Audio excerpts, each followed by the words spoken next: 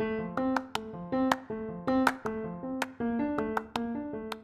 my name is Dr. Mark Allen Derry, and I'm an infectious diseases specialist in New Orleans. Hi, my name is Doc Griggs, and I'm a community medicine doctor and health literacy expert. This is the Noise Filter Podcast, where an infectious diseases physician, That's me, and a health literacy and communications expert. that's me, talk about what you need to know about COVID-19. You can find more information about this show and our other daily live updates and Q&A show at noisefiltershow.com. So let's get started.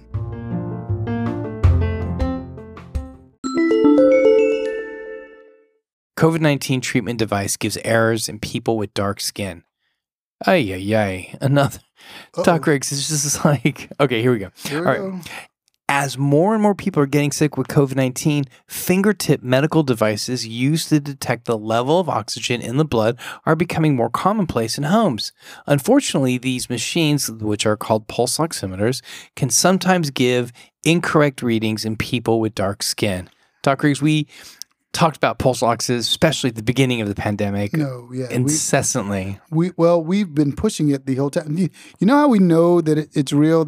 And people are tired and they're COVID fatigued. The price on Amazon and the price of pulse oximeters has gone down dramatically. Oh, hasn't it? It's like $25 now. Yeah, when we were first looking at them, they were all $175. Yeah. So doctors at the University of Michigan Hospital came across this issue this year when they received an influx of COVID-19 patients from Detroit's overflowing hospitals. Many of these patients are Black. The doctors noticed that when using the pulse oximeter, oxygen readings were sometimes off when compared with the blood test that measures blood gases. Huh. So the doctors started gathering data. Okay. Or data, as you like to say. Comparing these readings in light-skinned people versus dark-skinned people. They measured how often a normal pulse oximeter reading actually came from someone with a low oxygen level as measured in an artery. The shocking results showed that in Black patients, the readings were three times as likely to be incorrect. Jeez. The doctors then followed up with additional research and looked at another 37,000 measurements taken from 178 intensive care units. Alarmingly, about 12% of the time, normal readings were actually incorrect. My goodness. Now, doctors suspect that the reason behind this is the color of light that's used in a pulse oximeter can be absorbed by skin pigment. The Associate Dean for Health Equity at the University of Texas in Austin agrees that this discrepancy is about skin color. Of course, and I feel like I don't need to say it, but I should, not about race. Yeah. There's so much, but yeah. I got you. We keep going. Yeah. The concerning issue of the finding means that darker-skinned individuals can be receiving incorrect results if they rely only on these at-home devices in lieu of receiving medical care. While these devices are valuable tools, it's important to look at their results as just one piece of the puzzle. Okay, I get that. So the bottom line here is if you have coronavirus, if you have dark skin, and you feel really short of breath, but you're getting an acceptable oxygen saturation reading of, let's say, 92% or more on your pulse oximeter, please pay more attention to your shortness of breath rather than what the readings say and seek medical attention. Dr. Griggs can attest to this. We always say in medical school, we're taught, look at the patient, not the numbers. Not the numbers.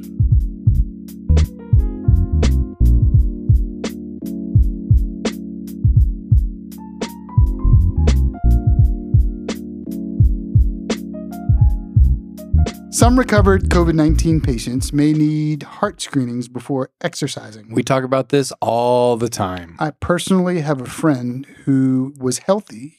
He's in his 50s, no meds, healthy fitness guru, is on medications now, is on blood pressure medications now because he's post-COVID. Post-COVID.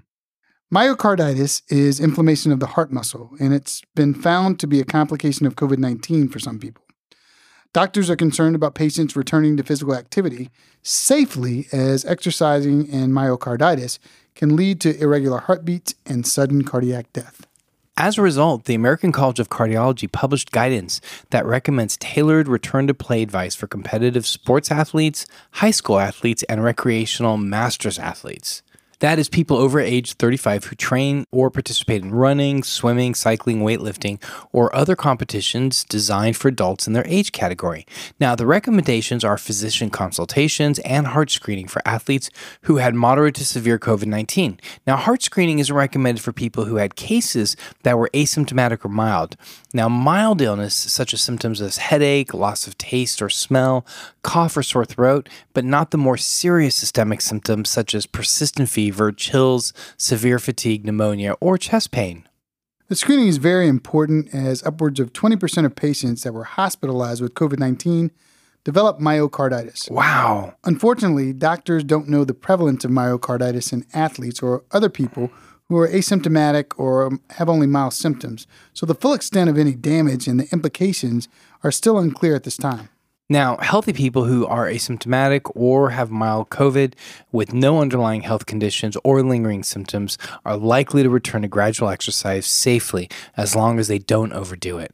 Now, a good rule to start is 50% of the amount of activity that you were doing previously and then gradually increase to 10% per week. Listen to what your body's telling you and seek medical advice if needed. So, folks, this is a very serious condition, and it's a very serious consideration. There is in the news currently an athlete, Keontae Johnson, a basketball player that collapsed on the floor in Florida. Right. Yes, and it did come out. It was today, actually. They made the link between COVID-19 and he had myocarditis. No, right. He had the infection six months ago. Right. Roughly 6 months ago, they diagnosed him with the myocarditis. Right. So y'all need to be careful out there. Thank you.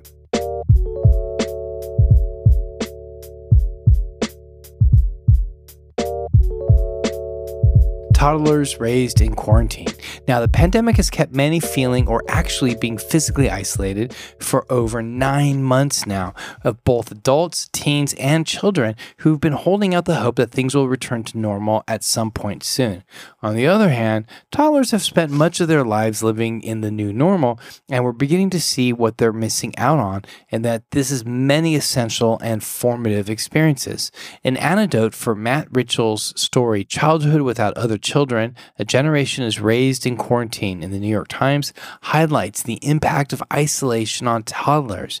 A toddler with her mother said, "Uh-oh, people," as another family walked in their direction. Children are learning to be afraid of people rather than learning to interact with them. Families have decided to forego daycare enrollment, day trips to the parks, birthday parties, and play dates to stay protected from COVID-19 exposure. But it's an unfortunate consequence to remain safe from COVID-19, and especially since these toddlers do not have that social interaction that they need. But of course, we know that social interaction is very valuable for brain development in toddlers.